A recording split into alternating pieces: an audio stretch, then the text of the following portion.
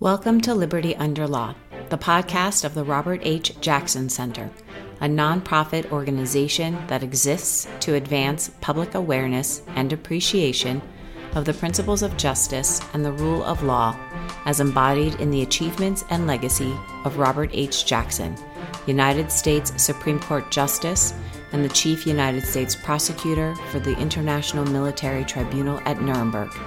This podcast explores and examines contemporary and historic issues of equality, fairness, and justice with a Jacksonian lens, through in-depth conversations with experts, academics, innovators, and those doing boots-on-the-ground work. I am your host, Kristen McMahon, President of the Robert H. Jackson Center.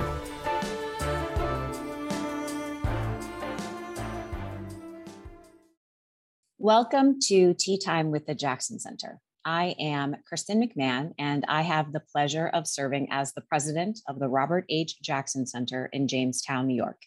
We envision a world where the universal principles of equality, fairness, and justice prevail. Over the last few years, we have noticed an increase in the number of questions regarding democracy, its institutions, civic responsibilities, and how all of these interact and mesh with each other. So the Jackson Center's program theme for this year is Democracy on Trial, and we are focused on the challenges to, pressures on, and opportunities for democracy and democratic institutions, both here in the United States and globally. These are not new questions. Robert H. Jackson wrote and spoke on democracy during his tenures as the United States Attorney General, United States Supreme Court Justice, and as the Chief United States Prosecutor at Nuremberg. So during this year, we will be convening conversations about democracy, U.S. and global institutions, voting rights, the United States Supreme Court, human rights, and much more. This year, there's only one tea time each month on the fourth Thursday, and we hope the programs inspire you to have conversations with your family, friends, and colleagues, and to seek out ways to make change in your communities. And for those of you watching this live, remember, you can ask your questions at any time in the Facebook chat. Today, I am thrilled to have Professor Atiba Ellis with us. He is a professor of law at Marquette University Law School. His research focuses on voting rights law with specific attention to how varying conceptions of the right to vote exclude voters on the margins. He has written about the economic entry barriers posed by voter ID laws, felon disenfranchisement laws, and the theoretical effects of the Citizens United Supreme Court decision, the impact of the Supreme Court's decision in Shelby County versus Holder, and related topics. His research focuses on voting rights theory and how ideology affects the scope of the right to vote, as well as critical legal theory and legal history. Professor Ellis, thank you so much for joining us for tea today. Thank you so much for having me. It's a pleasure to be here. And I have my tea, so I'm excited to take a sip and get started. Perfect. So I always like to start off our conversations with a little bit of an orientation for our audience. And so I thought what might be a good place to start is you have been writing on and researching voting rights for an extensive period of time. And so would love for you to give sort of a global concept of when we're talking about voting rights, what do we really mean by that?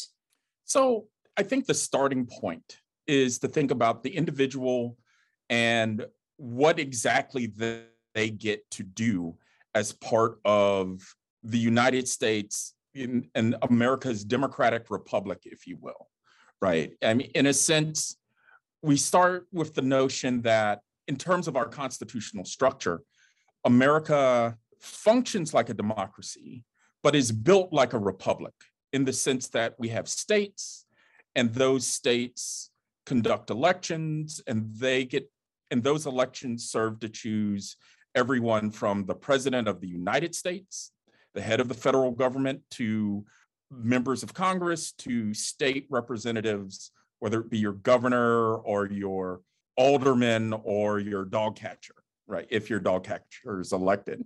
So in that sense, the right to vote can be broken down along a number of dimensions, right? I think the one that we think about most and we have the most visceral feeling about is the right to participate in elections, right? The right to be able to go, register, vote, and have your vote counted in a free election that is conducted fairly, right? And then there's another issue in terms of the value of that vote, right? It's not just our individual votes and our ability to participate in that election. It's does my vote count the same as my neighbor or the person in the next electoral district or in the next state?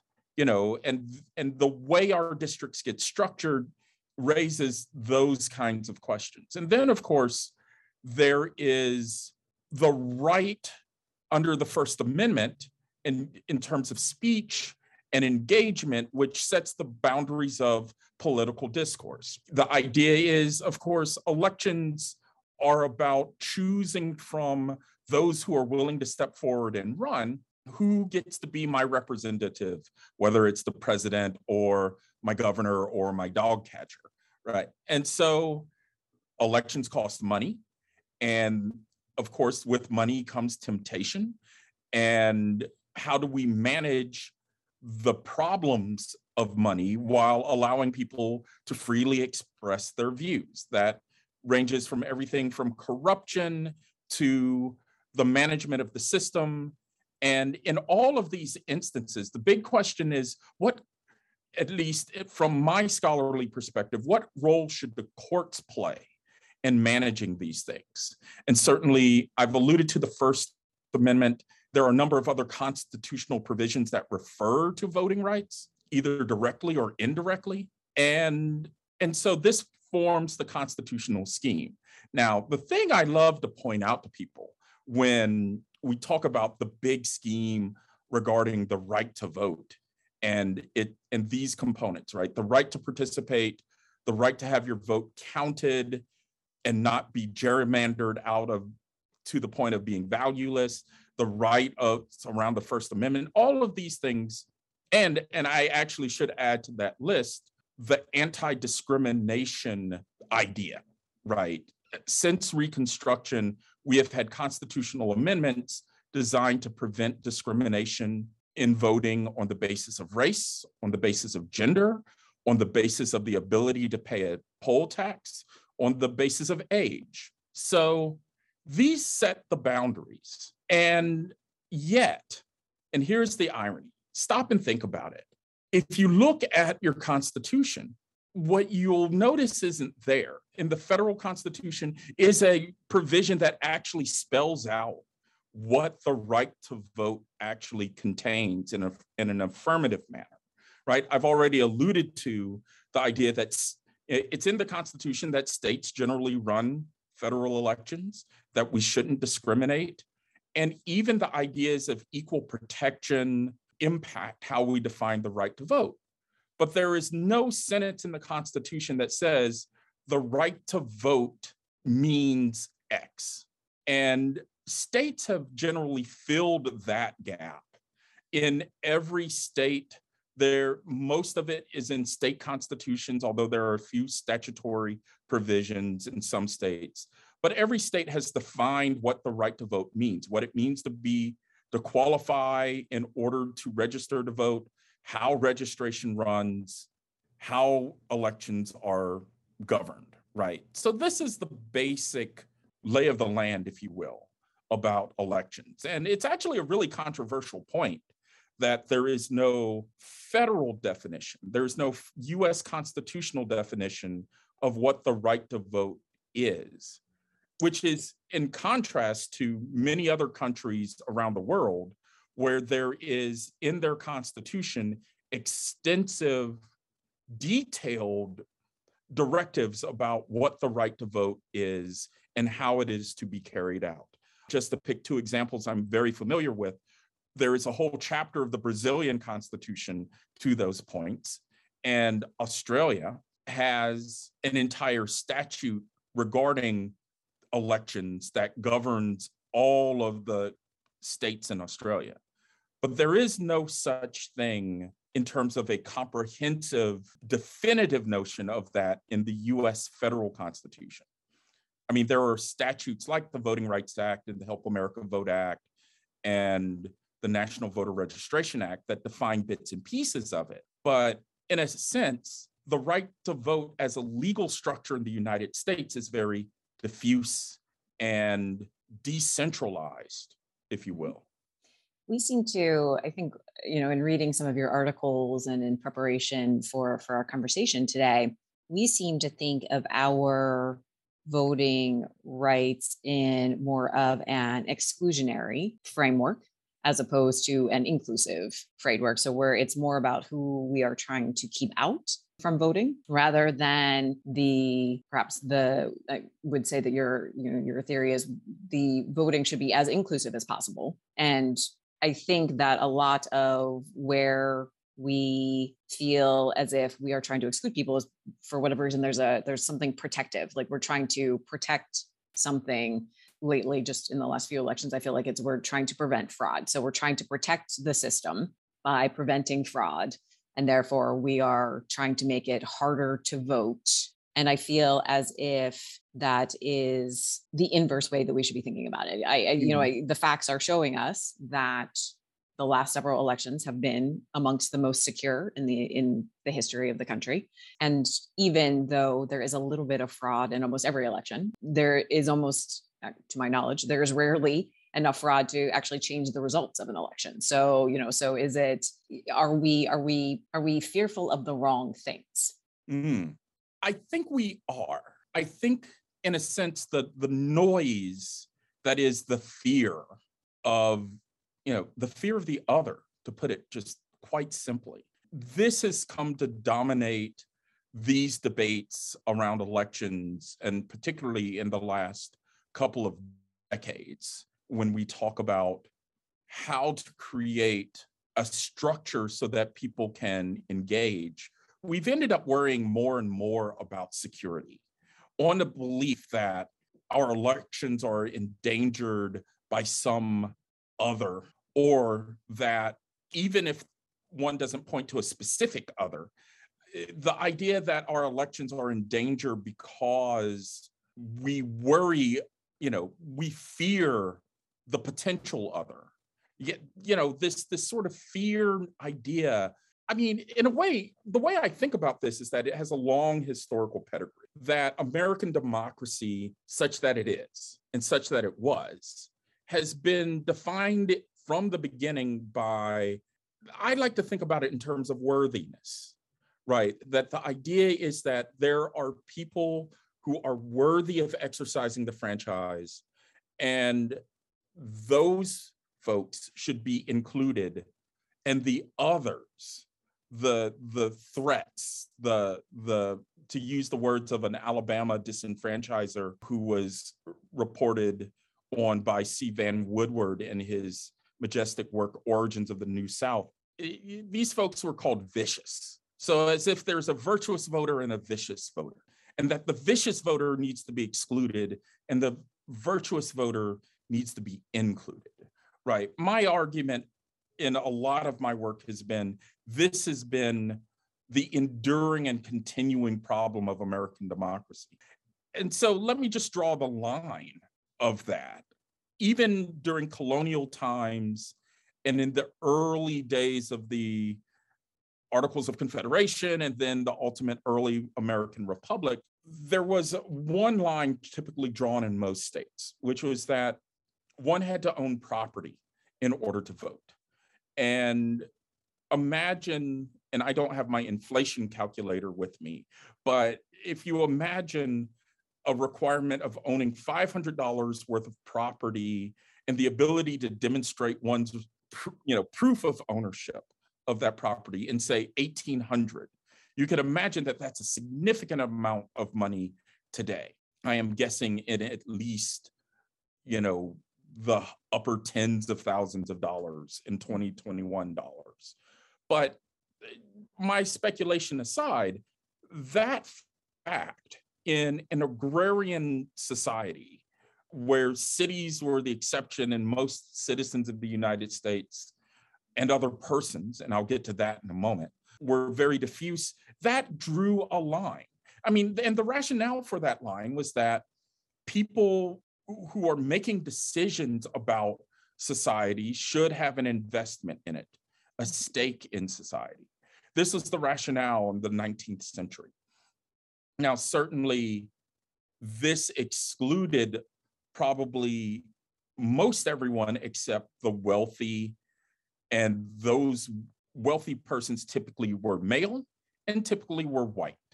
And so the de facto truth was that most people of African descent, most Native Americans, most women who were either among the property lists or were considered property themselves would be excluded by definition, right?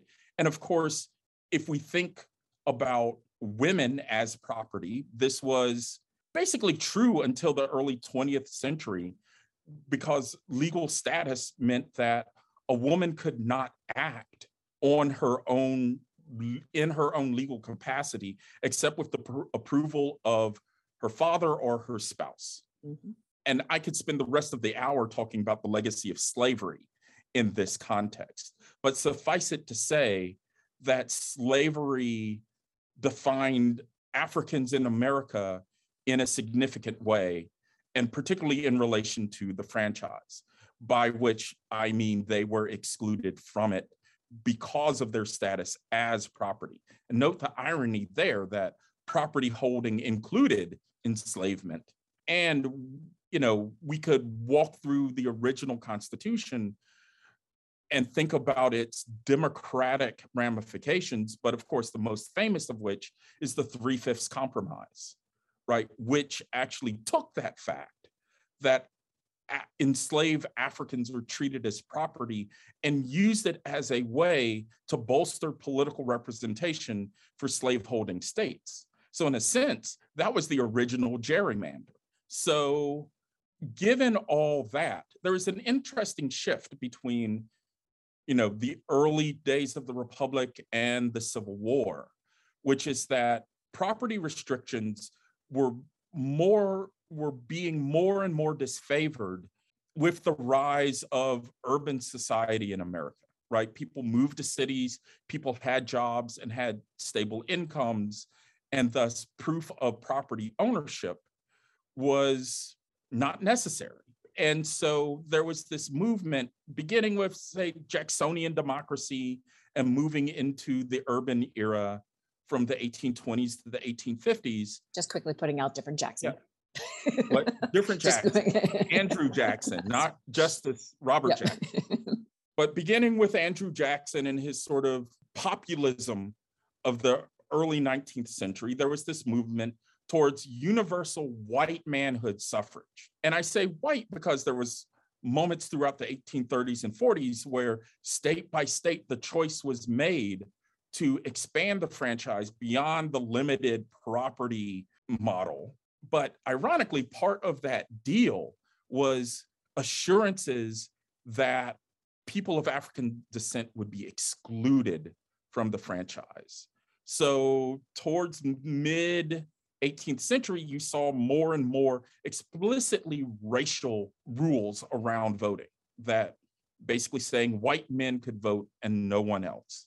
And then if there were any doubt, the holding of Dred Scott v. Sanford made clear that no African person could exercise the rights of citizenship across the board. And it is also worth mentioning that given the history of treaties and the treatment of Native Americans technically weren't citizens of the United States and thus were also excluded in that way. Now, all of this changed with the Civil War, and this gets to a big theme of the push and pull between exclusion and inclusion, right? Expanding the lens of who's considered worthy.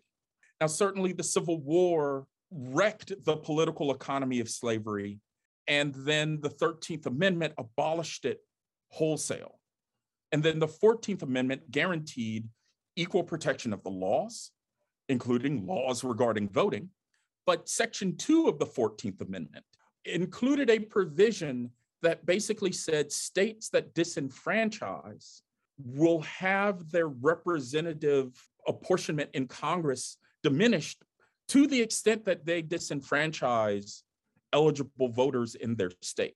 And the one caveat to that idea, an idea that's never been actually exercised since it was written in 1868, the one caveat to that idea was that persons convicted of crimes would not count to that number in terms of penalizable disenfranchisement. But of course, those protections weren't enough. And the short version of what is a very complicated story is that the Reconstruction Congress, the Reconstruction Republicans, basically decided that there needed to be an explicit protection regarding race. And part of this complicated history was the fact that the first drafts of the 15th Amendment could have been read as a universalization of the right to vote across the country, right? And there was also talk of ensuring the right to vote for all people, notwithstanding gender or race. But what we end up with is an amendment that simply protects Black men from voting discrimination by its terms. And we have this moment in Reconstruction up until 1877, when Reconstruction ended, where freed Blacks were able to influence elections in Congress. Of course, the catch here is that that was protected by the presence of the Union Army in the South. But from the end of Reconstruction forward, a movement was set afoot to help, once again, hyper-regulate the franchise. So we talked about we haven't talked about poll taxes yet. Let's talk about them now. The poll tax was initially one of the ideas about liberalizing the franchise, right? Instead of a property requirement, we asked folks to pay poll taxes. But poll taxes were mobilized in the 1880s and 90s and up until their abolition in the mid-1960s to, in essence, create a cost of voting that would be so high for the poor, who were likely African Americans and some poor whites, to exclude them from the franchise. And that poll tax requirement was layered on with literacy requirements. You had to be able to read in order to vote. You had to be able to demonstrate your understanding of anything that the registrar asked you to explain, including the provisions of the Constitution, or maybe you had to be able to recite some provision of the Constitution, or the registrars, particularly in the South, had the discretion to ask whatever test they wanted to ask of you to qualify to vote. So questions like, how many bubbles are there in a bar of soap, became popular among registrars. And so ultimately, this unfettered discretion, motivated by that vicious voter mindset that I referred to earlier, became the means of exclusion, right? It became another scheme to determine who was eligible, who was not. And usually this story is told about the South and Jim Crow and the express racial apartheid there.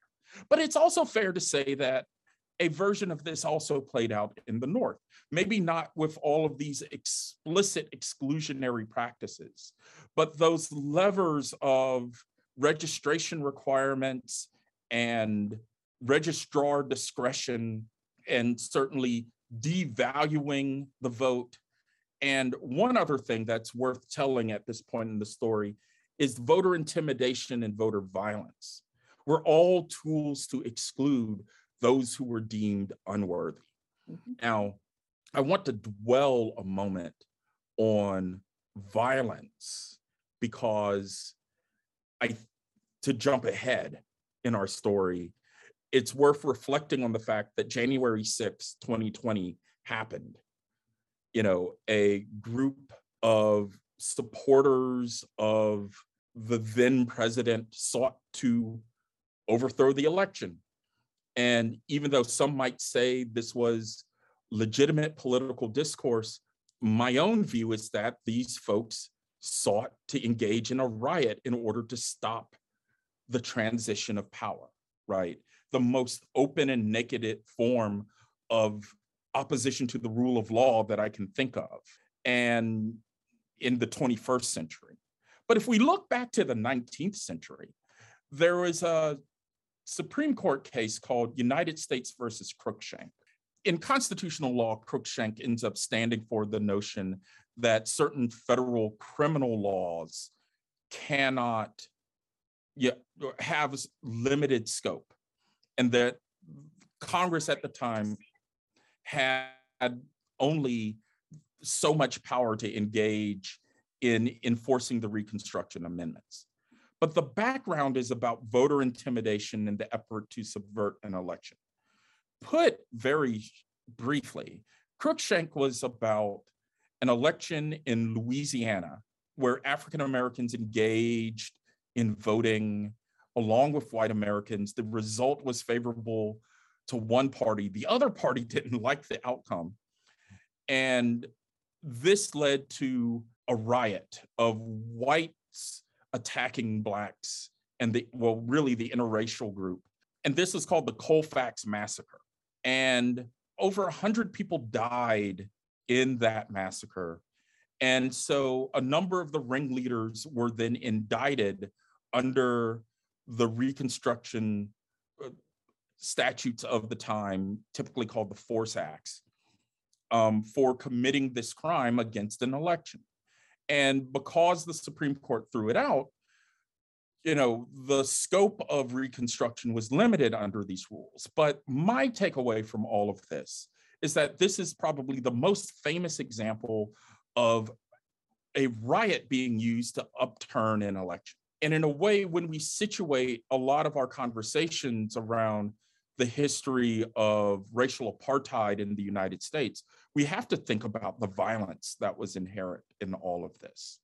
And in a way, there is this pattern of competing at the ballot box and also using rules to exclude voters who you don't believe align with your interest if you're the people in power. And so by intimidation, by regulation, and by political competition, folks get excluded. And then even if the election goes against the power structure anyway, because of the sheer force of the number of votes, then the last resort is violence, right?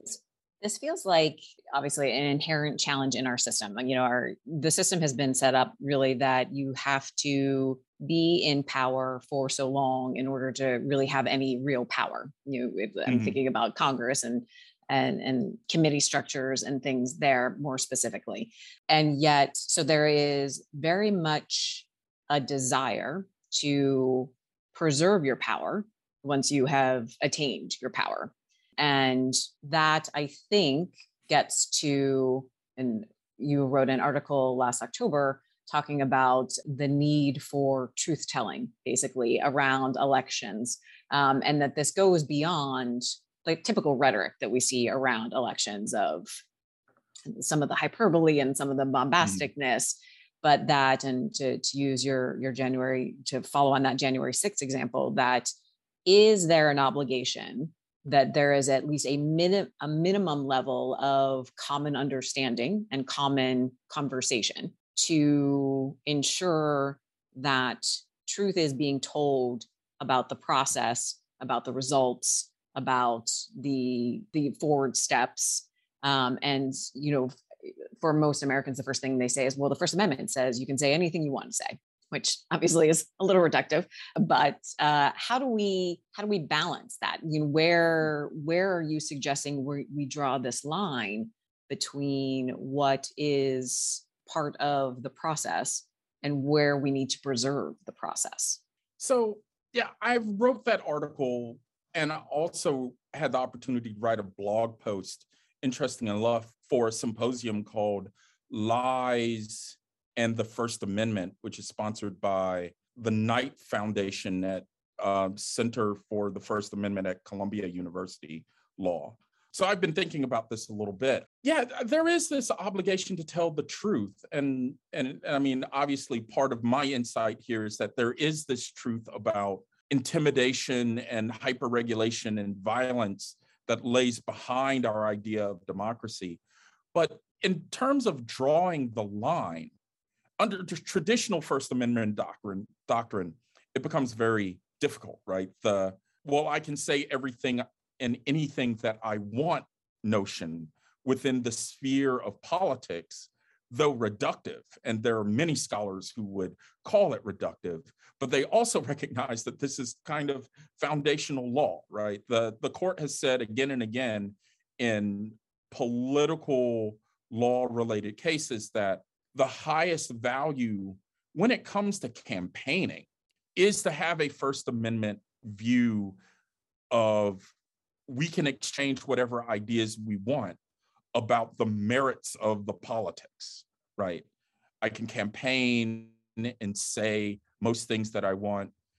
The hope being that the marketplace of ideas would call me out for my lies and my overstatements and my misrepresentations, and that the voters who disagree with me will send me home rather than swear me in. Now, I think that the lies about the merits are different than the lies about the process, right? What we see today, and what I would go so far as to reckon as a rhetorical and ideological, and as we saw on January 6th, an actual physical attack on the systems themselves, all driven by a bad idea, this voter fraud idea. And I think that though that kind of speech that poses a clear and present danger to election infrastructure, in essence, ought to be controlled like other speech that poses a clear and present danger to other things that we would consider critical infrastructure, right? To take as an analogy, if we took, say, a power plant, we have laws against anti-terrorism regarding critical infrastructure. No one would say, well, my right to own weapons would allow me to blow up a bridge. I would argue, and other scholars like Rick Hasen have made similar arguments that, elections are critical infrastructure. Our right to vote and the process through which our votes get made into effect bind us together as a democracy. And because of that, there should be some level of protection. Now, I realize that it's a difficult pill to swallow to say, well, we should ban certain speech that attacks election infrastructure. And I wouldn't go that far, but one of the illustrations that I think came out of the 2020 election was the fact that the courts demanded rigorous proof of the claims of voter fraud. And just to talk about voter fraud for a second, because I know we want to leave time for questions for the audience. So I do want to get that bit of my theory out. But, there has been this oft-repeated idea that there are illegal voters infiltrating our elections, or that the threat of these illegal voters means that we have to make our voting qualification rules more strict, right? And I have called this a meme, which, and I think of it like it's a cute cat picture on the internet with little words under it that make you feel nice and you want to pass it to your friends. And this is such a cute thing. In fact, my spouse and I share cat pictures every day, particularly of our own cat, Lulu. But cat pictures are one thing.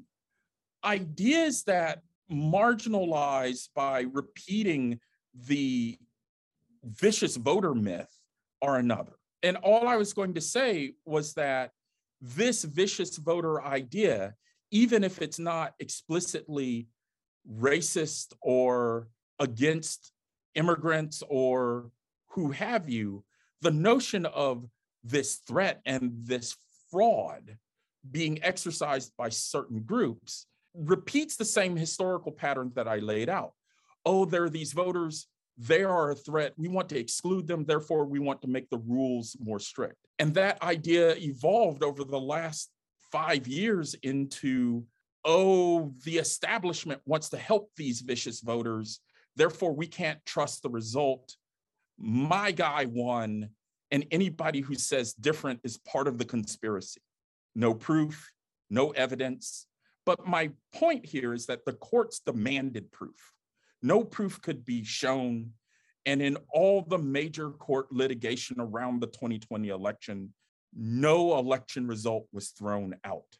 And I think that that strikes the balance. We must demand proof for restrictions, else we fall into the vicious voter lie and we end up repeating this worthiness dynamic all over again. I am reminded of a conversation I had with someone last summer, and the conversation was around a program that we had run that they felt didn't address that people felt as if the election had not been secure. And I remember having this conversation saying the facts indicate that it was secure. Numerous courts investigated the security of it, and no evidence arose that indicated anything other than secure. And I struggle with, I don't know how to address the feeling then. So if the facts are there and the facts are showing that there was no fraud or that it was a secure election, how do we change the conversation around what I feel? And this is obviously we're having this conversation in many, many realms right now. So it's not just about the election, but I struggle with when the facts are no longer commonly accepted. What can we do about that? Yeah, this is something all of us struggle with. First of all, I think it's important to give this problem a name. And the name I have given it is epistemic crisis, which speaks to epistemology, the idea that there is a theory of knowledge. And, philosophers like to think about how to distinguish, and I wrote this down for today, so I wanted to look for a second. It's the problem of how do we know, and in particular, what is justified belief versus what is opinion, and how should those two things count, right? And we rely on the notion that the elections were conducted openly. There are studies that demonstrate their reliability. The courts, as both of us have noted, have unanimously said that this was a fair election. But that feeling, that opinion, the challenge is that we all need to share some level of objective truth in order to function as a society, right?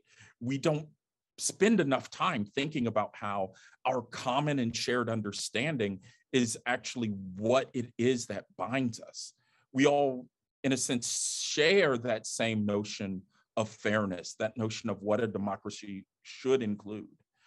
But then the challenge we're facing is that those folks who feel threat, those feelings are governing people's beliefs and reactions, and they are making claims of invalidity based on those feelings. So these feelings are really challenging, but they're also really personal.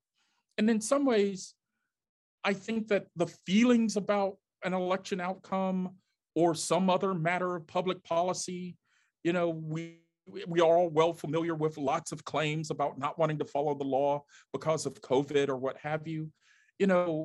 I think all of those things tend to revolve around a theme of folks feeling some sort of threat to their identity, right? Some folks feeling threats to their sense of safety or well-being in one sense or another. In fact, the history of the Jim Crow and voting is rife with those claims of we have to protect against the vicious voter, the implication being those voters will wreck our society and take away our comfort. And in a way, the answer is counterintuitive. I'm a law professor and I want to run to the Constitution and change it a bit. And we can talk about that in a minute. Because that's an easy process, yes. Yeah, I'll get it done in an hour, right? But the real problem might be this underlying sense of discomfort that is internal about their identity, about their sense of safety, about their place in the world. I mean, I can't help but think that this new generation of voter exclusion laws getting connected to and being generated by the resurgence of this vicious voter myth is all in a lot of ways about the changing demographics in society. Mm-hmm. And yet, I think the conversation ought to be about shifting focus. As much as we use laws, and I didn't even get to talk about the Voting Rights Act, but it's the perfect example of how we protect ourselves from our worst impulses by having a law that mediates those impulses in a way so that we prevent discriminatory effect, right? The Voting Rights Act did that. And folks might want to ask, we can have some conversation about recent Supreme Court decisions about the Voting Rights Act. But suffice it to say, those impulses remain with us, and we have to be honest about that. But then as to your friend, and I have friends like that too, who feel this discomfort, sometimes the conversation is about, well, what's the discomfort about? We can use our relationships to talk about, well, why do we feel this threat? Why are we worried about fraud? And that can lean into a conversation about values. And I think one way out of this mess is to say, well, our larger values are still being protected, even though the demographics might be shifting in terms of where we are in American society, even though the outcome you wanted wasn't the outcome that happened. And you know, I often say that our value of democracy has security walking hand in hand with access. If we go too far in one direction or the other, we're losing what is at the heart of our democracy, the opportunity for people to participate freely and fairly. That reminds me of a line in Justice Jackson's Terminiello case in his dissent, where he was taking the court to task a little bit for seeming to think that liberty and order were in opposition to each other. It feels like a very similar concept to that. We have an audience question, so I want to turn to that. And it's referencing back to some of the changes to voting laws. Adrian is particularly curious as to your thoughts on mail-in voting and what its likelihood is to continue. And you know, is that an area where we might need to be more concerned about security?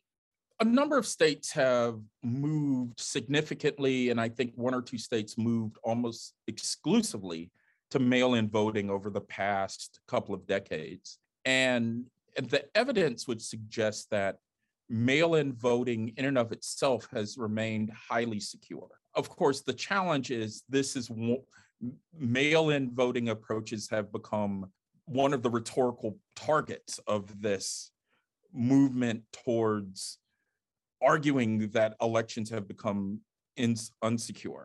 So I would inquire as to the source of that worry and set that in perspective with the evidence that mail-in voting has been largely secure. Also, you know, motivating a lot of this is that electoral integrity as well as physical safety to be a way of getting engagement by the electorate. And so there is a certain amount of need, I think, for novel approaches that bring more people in. Now, to be clear, this isn't to say that there isn't any fraud. And I mean, we said at the top of the broadcast that there is minuscule amounts of fraud in every election. I think that the place where we have seen the most fraud, to the extent fraud exists, but interestingly enough, it has been captured at an almost 100% rate, has been absentee ballot fraud, right? There is a risk when we come to mechanisms where ballots are left vulnerable and they can be manipulated. And in fact, this was documented, I think, in the GOP primary in North Carolina in 2018. Several GOP operatives were caught attempting absentee ballot fraud to the extent that they had to throw out an election. So it does exist. And I think securing to documented threat is a theme that we should think about across the board. But I am, as you can tell, I'm suspicious about claims of lack of safety simply because there are certain political interests in claiming lack of safety. Mm-hmm. All right, we have another question from Emily. And she said she feels as recently there has been a push to get young voters out there. But this tends to be very difficult with school or work or other commitments. So she feels as if there's a huge generational voice that's being lost. Any thoughts on some ways to address that? Yeah, I do think that if you read the political science literature, it will tell you that young voters, the very young and the very old are the ones who are the most at risk of having their voice lost, as you say. Participation among the young is challenging given the demands that you've noted. I think that the younger vote can benefit from ensuring that the forms of ID that they readily carry are included in the forms of identification eligible for voting. Also, there has been a movement afoot of late. I've noticed here at Marquette. In fact, I had a conversation with a colleague yesterday that he informed me that where we traditionally had voting on campus, that has been moved to off campus. That, of course, makes it very difficult. And the location of polling places, the ease of availability. I mean, there are some folks who argue also for wholly online voting. Conceptually, that would make it very easy. But I think we're a long way away, at least a decade or more, from that becoming a realistic option, because there are documented issues in terms of making online voting work. And then certainly with the clear threat that has been manifest of late in terms of Russian hacking, which is a thing to talk about on today of all days. Indeed. So that sort of solution that would help participation is probably a ways off, which isn't to say it isn't worth investigating, but I suspect it's those kinds of things that will make participation a lot easier, particularly for the young in the longer term. Mm-hmm. I feel as if, well, it's probably more than just my feeling, but voting laws, as we've discussed, have always been very conservative. And so they are unlikely to lead in technology trends, mm-hmm. and are, as often the law in general will lag significantly behind those technology advancements, just to give the opportunity to potentially fix all the things that could possibly go wrong, or that could possibly make something less secure. So it does not surprise me that we are a long way off from virtual voting. But yes. But you put your finger on something in 10 seconds that it's taken me 45 minutes to say. I mean, a lot of this is about the conservatism of the law and not so much the political conservatism, even though it does dovetail into that. But there is this kind of identity and ultimately kind of establishment preserving notion that comes about in terms of how we treat voting. And it gets to how we know who we are as a political community. And, that sort of us versus them thinking, unfortunately, dominates a lot of human history. And in a way, I think it's worth it, especially in a talk with the Justice Robert Jackson Center, noting that this is a rule of law issue. I mean, as I suggested earlier, the one function of the rule of law is to protect us from our worst impulses. And I think that us versus them instinct that becomes manifest in this sort of vicious voter myth that fuels all sorts of, just to pick out the voter laws of the last decade or so, voter identification laws, voter purges, vote caging, the discourse about mail-in voting, and my personal favorite, drop box voting.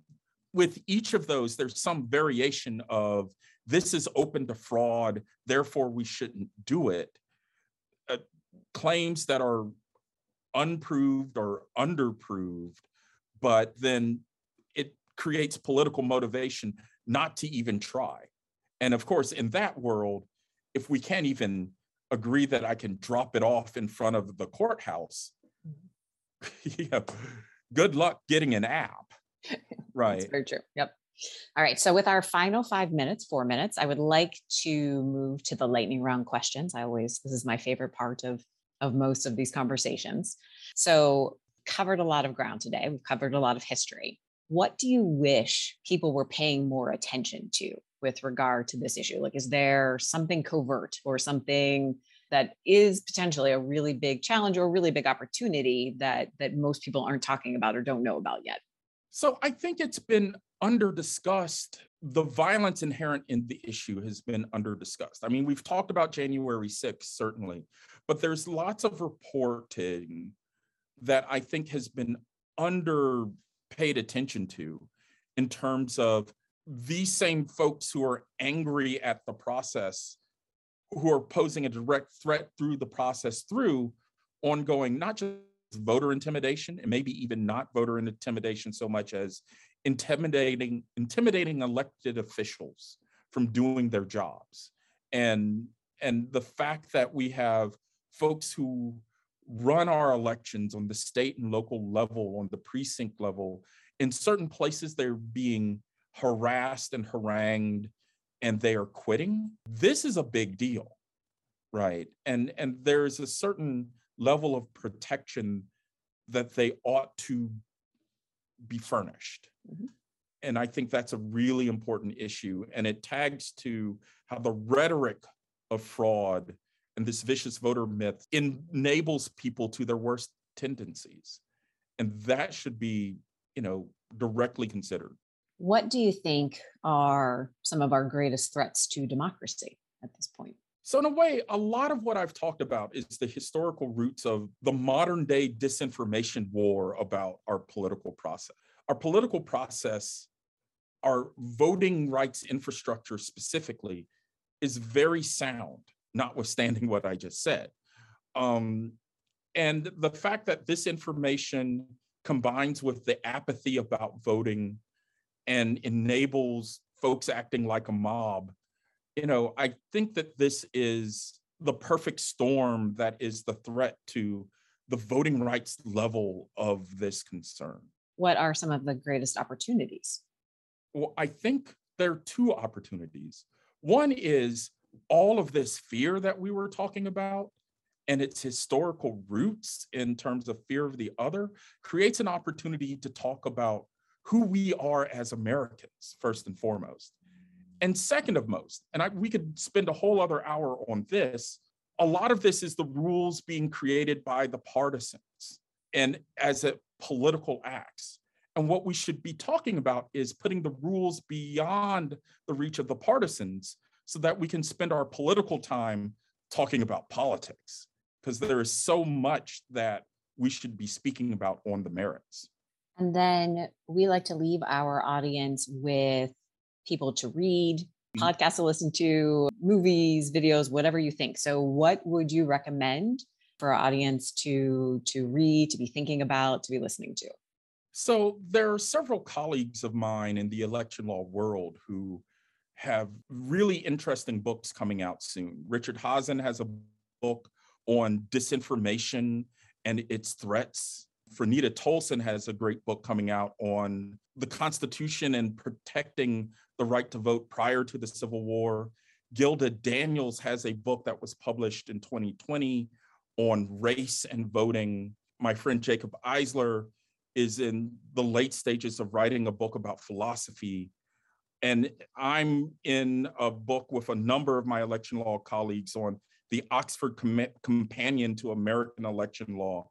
We're finishing the manuscript this year and hope to publish it in time for the 2020 election. And finally, I should note, as another project, I'm working with a number of colleagues on the 7th edition of Derek Bell's Race, Racism, and American Law.